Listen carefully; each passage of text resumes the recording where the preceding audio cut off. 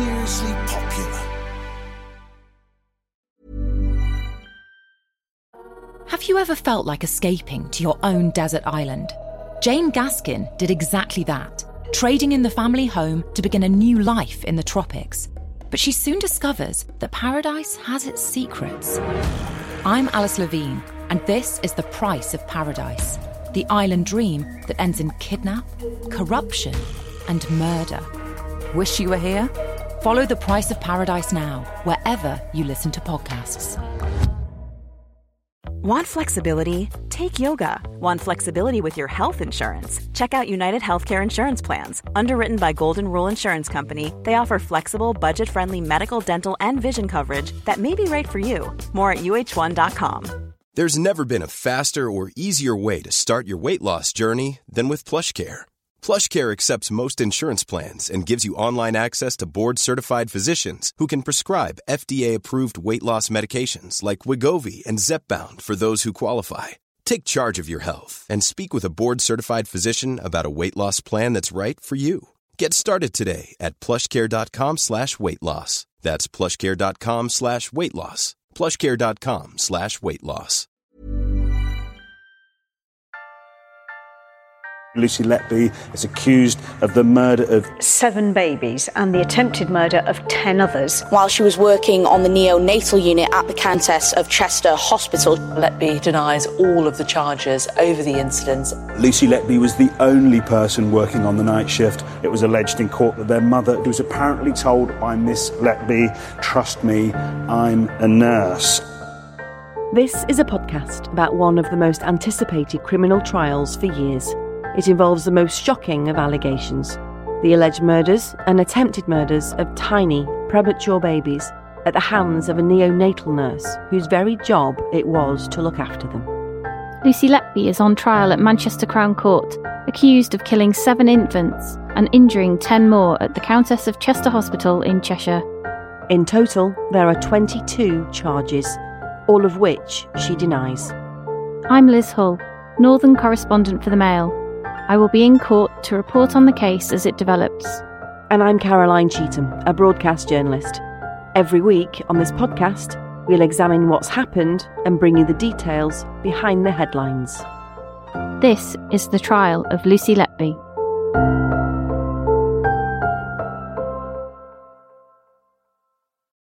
The case against Lucy Letby is that she murdered or tried to kill 17 babies while she was working as a neonatal nurse at the Countess of Chester Hospital in the northwest of England. She denies the charges. The babies in this trial are not being named for legal reasons, and the identities of their families are also being protected. They're known only as babies A to Q. 7 of the babies died. 10 survived. Each one of these babies was or is someone's son or daughter, and the mums, dads and families of every baby are present in court, listening to every detail of how their child was allegedly killed or harmed. We'll be bringing you that detail as the jury is hearing it from the prosecution and defence. We're getting behind the headlines to explain far more than the news reports you'll be reading, watching and listening to. And the importance of a fair trial is paramount, so we won't be getting into anything in this podcast that the jury have not been told, because they are the 12 people who have to decide the outcome of this case. Today, in this episode, we're focusing on the 11th baby in the case, the first of twin boys, who the prosecution say Lucy Letby tried to murder at pretty much the same time. Welcome to episode 17, Baby L.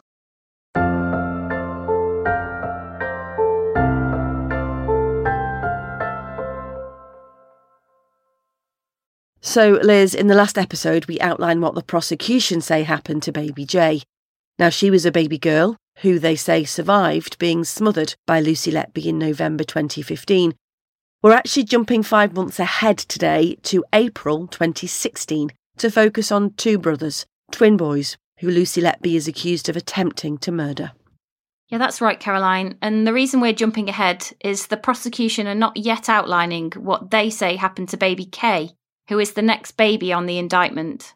She was a very premature baby girl who Lucy Letby allegedly tried to kill in February 2016, so that's exactly 7 years ago.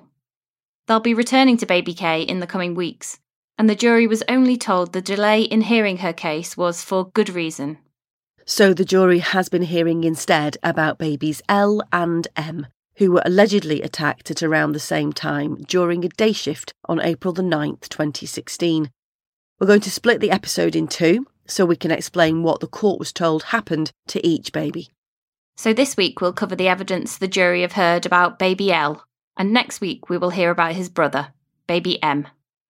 Well, baby L was the eldest twin boy, born 7 weeks early by planned caesarean section at the Countess of Chester Hospital in April 2016. The boy's mother had a normal pregnancy until the end of March, when she started to feel poorly.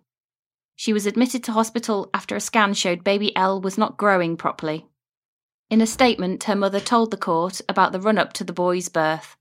Her words have been voiced by an actor. It was a routine pregnancy, and I had no health issues until March 2016, when I began to feel unwell and had to go for a scan. On that day, the doctors said to me and my husband that I was not well and needed to be admitted straight away. We were both surprised and shocked. I stayed for 15 or 17 days. They asked if I wanted a natural birth or a C-section. I asked the nurses when they were going to do the operation, and they said that they had looked through my file and were worried, so it'd be early the next morning at 9 a.m. When I got to theatre, 2 nurses from the neonatal unit were also there, Lucy and Laura. Laura introduced herself and Lucy, and said they were there to take the babies into their care if they were poorly. The C-section was fine, and the boys were delivered. They were 33 weeks old and both weighed 3 pounds. The doctors said they were very healthy and very nice. They asked if I wanted a picture and put them in my arms, and I had a picture taken. Her husband also gave police a statement about what he remembered about the birth. His words have also been voiced by an actor. My wife had a C-section. I was with her when they were born and got to see them straight away. The doctors said they were very healthy boys. They were taken to the neonatal unit by Lucy and Laura, and my wife was taken to a ward upstairs. I was able to go down to the unit a couple of hours later. I can't remember who was looking after them when I went, but both were still fine in nursery 1. So the boys were born and were considered to be in a good condition. And Liz, the court heard that Lucy Letby and another neonatal nurse called Laura Eagles were both present at the birth. And because the twins were small, they were immediately taken to the neonatal unit. And in fact, it was Lucy Letby who admitted them into the intensive care room around 20 minutes after they were born. But shortly afterwards, tests revealed that the levels of sugar in baby L's blood was low. Yes, and jurors were told that it's quite normal for small, premature babies to have problems with their blood sugar. They were also shown medical records written by Lucy Letby, which noted that she was asked to set up a drip of glucose, which is a type of sugar water medicine, to help boost the sugar in his blood an hour after his birth. And this is crucial, Liz, because it's one of these bags of glucose that the prosecution say Lucy Letby poisoned with insulin. Yeah, that's right, Caroline, and we should point out here that insulin is a hormone or drug which is used to lower the amount of sugar in the blood. In other words, it does the opposite of a glucose drip.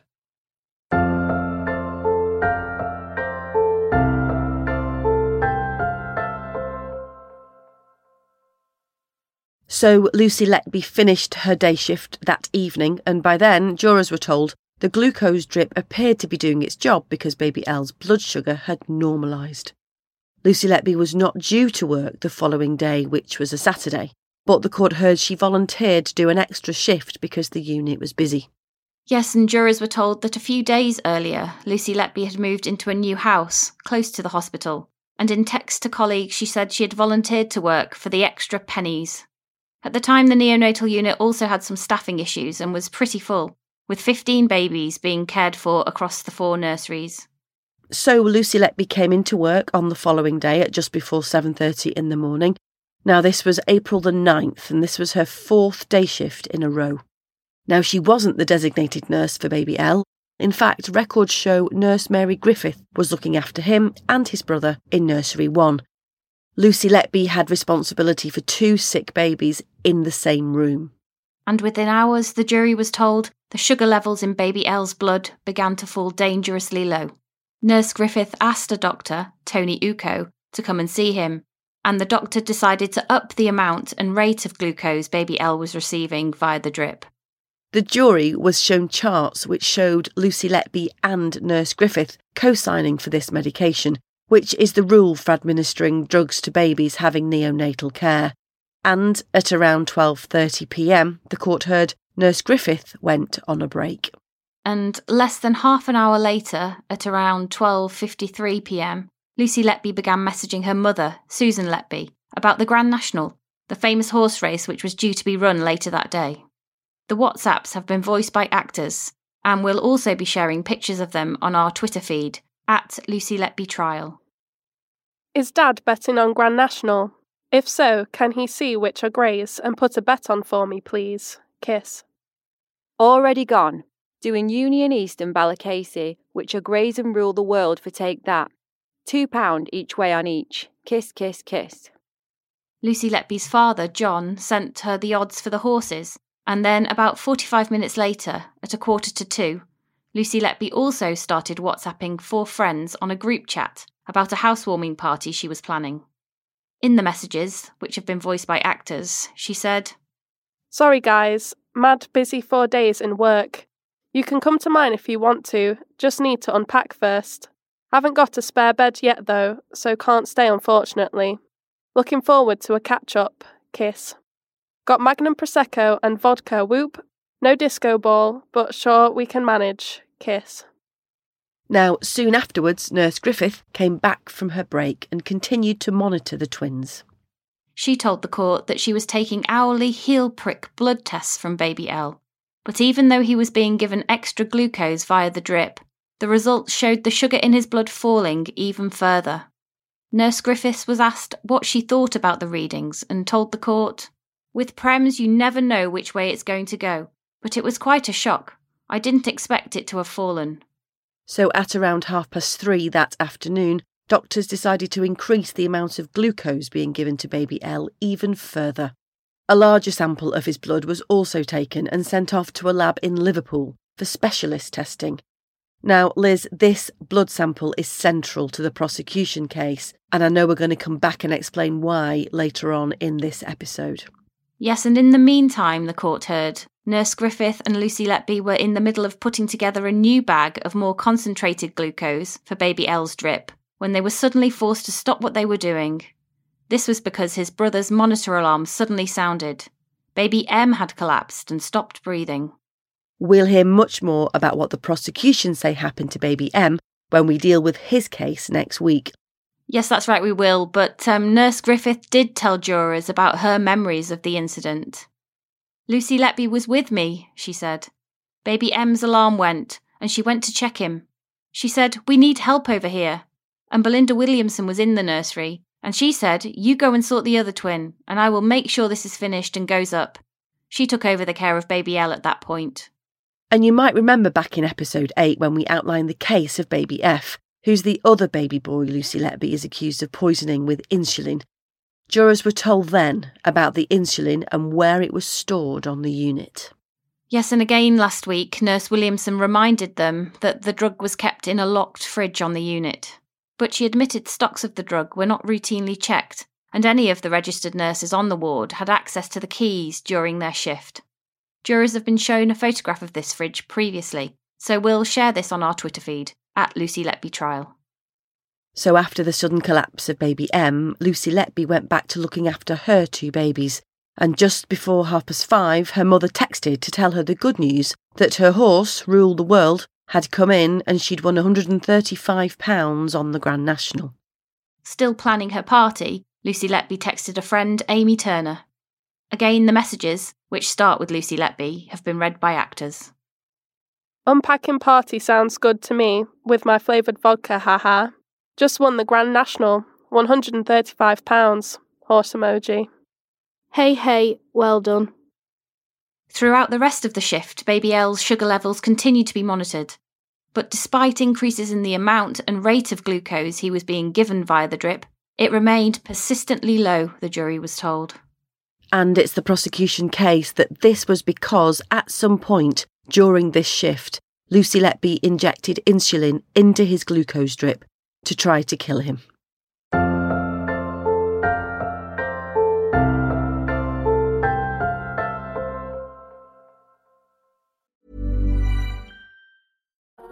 Have you ever felt like escaping to your own desert island?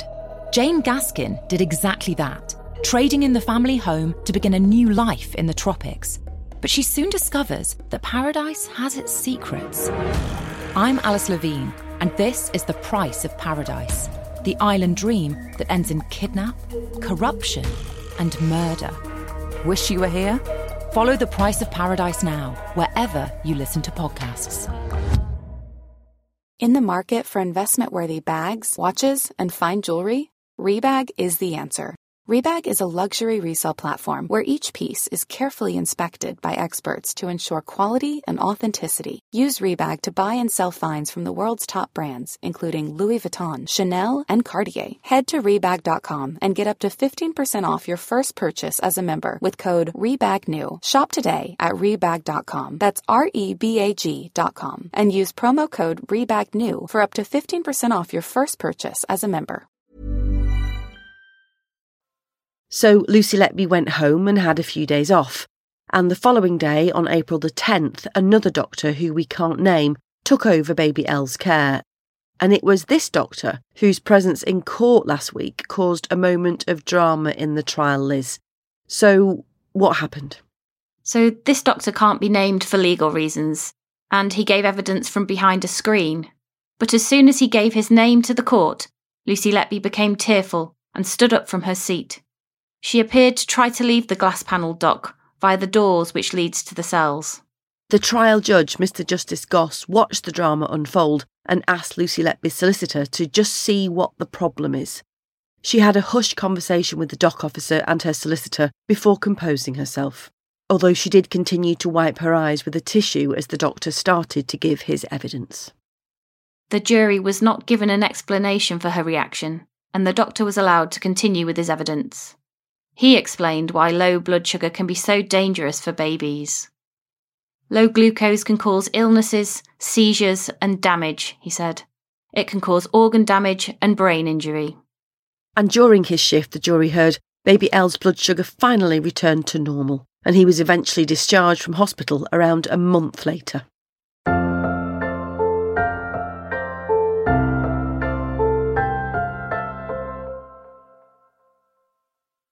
So, Liz, we need to go back to that blood sample taken from baby Elle, which was sent to the lab in Liverpool to be tested. It was Dr. John Gibbs who gave evidence in court about this blood sample. He said the results of the test were not received until April the 14th, which is 5 days after it was sent off. But when they arrived, Dr. Gibbs said his more junior colleagues entered them into baby Elle's notes without realising their significance. That's right, Dr. Gibbs said they were significant because the results showed it wasn't baby Elle's natural insulin, it was injected insulin that he had in his blood.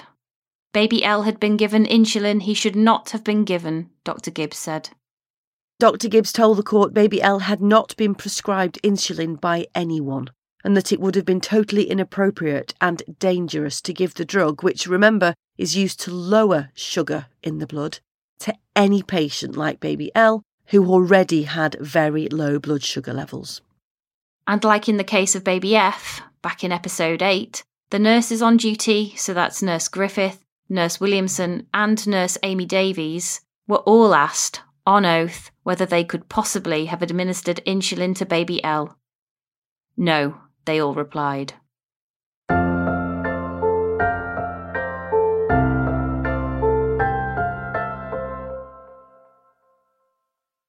So that's what the prosecution say happened to baby Elle. Liz, the defence case is that Lucy Letby did not harm him. That's right, Caroline. Lucy Letby denies attempting to murder baby Elle. And we've not heard much yet from Ben Myers KC, Lucy Letby's barrister on this baby. We'll get more from him next week.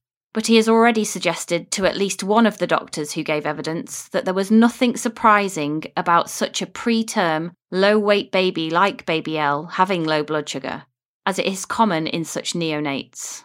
Mr Myers has also previously said there was nothing in fact to show that Lucy Letby poisoned baby Elle with insulin, and reiterated her position that she did not try to harm or kill baby Elle.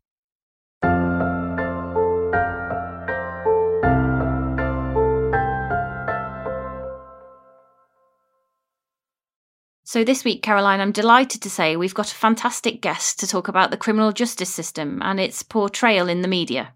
Dr. Ian Cummins is a senior lecturer in policing and social policy at the University of Salford. Thank you for coming on, Ian. It's great to have you. My pleasure. Thanks very much for the invitation. Can you take us back and remind us of some of those key moments of drama on the TV that have influenced how we might view policing today? In 1976, that marked the end of Dixon and Dock Green. It ran for 21 years and it was seen as representing British policing compared to other areas. So that kind of view of policing by consent, the police officer as representing community values, was all embodied in Jack Warner, who was a character actor. So his famous Evening All catchphrase was this sort of capturing that view of police as community. It's interesting in a way that that drama became a kind of almost political reference point. So people would talk about, this view of community. And you can see that now in the way in which people then go back and refer to why aren't the police more like they were. But that sort of idealised, if you like, nostalgic view did change, didn't it? In the 70s, for example. In the 70s, I think you see clearly there were crises in the criminal justice system in the 70s in terms of what later turned out to be wrongful convictions and a whole series of cases. You see programmes like The Sweeney, which became hugely successful. John Thor and Dennis Waterman are TV icons, aren't they?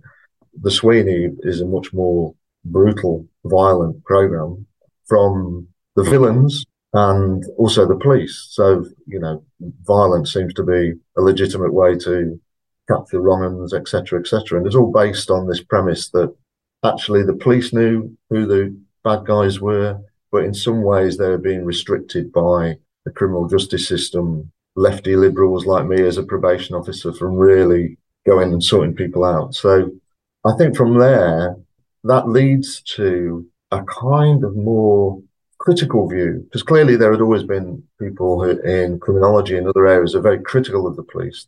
So you then see some critical dramas like Newman's Law and Order, which portrays corruption in the Met, and you move on towards a more perhaps realistic drama. But throughout this, there's always been what you might see as nostalgic programmes of policing. So something like Heartbeat. I mean, Heartbeat was so popular. I mean, millions of people watched that programme, and I think still do. It's huge. I mean... Is it still on? I think it's on those channels like Dave and, UK Gold or whatever, but I think it's still hugely popular. That's a nostalgic view of policing, but it's also a nostalgic view of the 60s. So there is something here about what people watch, why they want to watch it, and then how does that influence policy. And do you think, Ian, that drama can and does influence policy? So last week, Yvette Cooper was saying that essentially we need more Catherine Carwoods in the police, we need one in every town kind of thing. When you've got a prominent MP, influential MP, making comments like that about fictional characters, I wonder whether the public do make those overlaps that are not always realistic. Well, I guess the point is that Yvette Cooper's made that overlap to start with. And clearly that's a rhetorical device, isn't it? To appeal to somebody who is very popular and can be seen as representing a new approach. But, it's not realistic. We can't base policies on, people on the telly. And Ian, actually, the way that police work's portrayed in drama just isn't very realistic, is it? In dramas, it's much more of a puzzle, so that clues are left and you're meant to put them together to come to this conclusion. And, there's a lot of police work which is... Well, mundane. Yeah. Scouring hours and hours of CCTV. When I spoke to the retired police officer, one of the points they made was that actually a lot of police work, like a lot of jobs, as you say, Liz, is mundane, it's routine, and it's boring. And I suppose just, bringing it up to date with what we see now on TV drama, true crime, it's all about high tech, it's all about DNA and forensics, isn't it? You can see that in some of the programmes like CSI, for example, there's this focus on forensic, obviously CSI focus on forensic, as though that solves everything. Obviously at the moment, there's a lot of focus in the media about the case of Nicola Bulley, which is understandable because a lot of the initial coverage was about asking for information if people had seen her. And in that respect, the public play a vital role. But this increasing sort of commentary around the police investigation and this assumption that some members of the public feel they know more than the police, when in fact actually we're probably not privy to a lot of the detail of this investigation. So do you think our interest and fascination in crime, whether that's fictional crime in a drama or true crime, almost turns people into sort of amateur sleuths? Armchair detectives, essentially. Because of rolling news, because of the high-profile nature of the story, then people become invested, involved. You know, it's not surprising to talk about such a high-profile case. I mean, I think there's another step where people go and try and conduct their own investigations. I'm not quite sure what they hope to achieve. Well, the point is that most people don't interact with police, with the court system, unless they're called for jury service. So, you know, the only information they get about what happens in that situation is often off the telly. There's an American sociologist, Solnick, who described the criminal justice system as hidden. We all know about it, but actually our contact with it is very limited. I mean, I worked as a probation officer, so I was going to say I've been in prison. Well, I have. I've visited prisons. I've been in police stations. I've been in courts. That's like when we talked to Nazir Afzal about why courts should be potentially streaming cases, because it would demystify the whole conversation around courts. But they're hugely important institutions. You know, people have a view. Just as a final point, Ian, from your role at the University of Salford, what is it your students come on your course to do? What is it they want to go and change in the world when they graduate? In terms of policing, the students are looking at going into the police. Of course, they're doing equips them for that, but also working in the criminal justice system where they make a difference, I think. So they want to work with communities, work with local people, and I think they're very interested in the broader social issues that are often lie behind the sorts of cases we've been talking about. Really great to hear from you. Thank you so much. Yeah, thanks so much, Ian. Okay, see you soon. So that's it for episode 17. A quick word just to say thank you for listening to us so far. In the last 4 weeks, the podcast has had 300,000 listens, which we're really chuffed about. Because it means this kind of journalism is important to you. So please do share and subscribe. Next week, we'll hear about Baby M, Baby L's twin brother, who Lucy Letby is also accused of attempting to murder. The jury are expected to hear how he collapsed suddenly and needed resuscitating after Lucy Letby allegedly injected air into his bloodstream. I'll be in court to listen to the evidence, and you can read my daily reports in the Mail and on Mail Plus. You can also follow us on Twitter at Lucy Letby Trial, or send us an email at thetrialoflucyletby@gmail.com. See you then.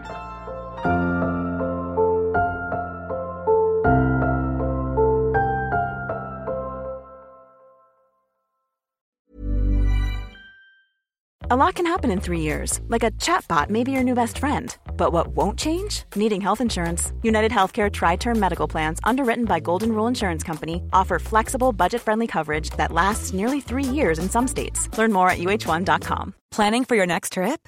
Elevate your travel style with Quince. Quince has all the jet-setting essentials you'll want for your next getaway, like European linen, premium luggage options, buttery soft Italian leather bags, and so much more. And is all priced at 50 to 80% less than similar brands. Plus, Quince only works with factories that use safe and ethical manufacturing practices. Pack your bags with high-quality essentials you'll be wearing for vacations to come with Quince. Go to quince.com/pack for free shipping and 365-day returns.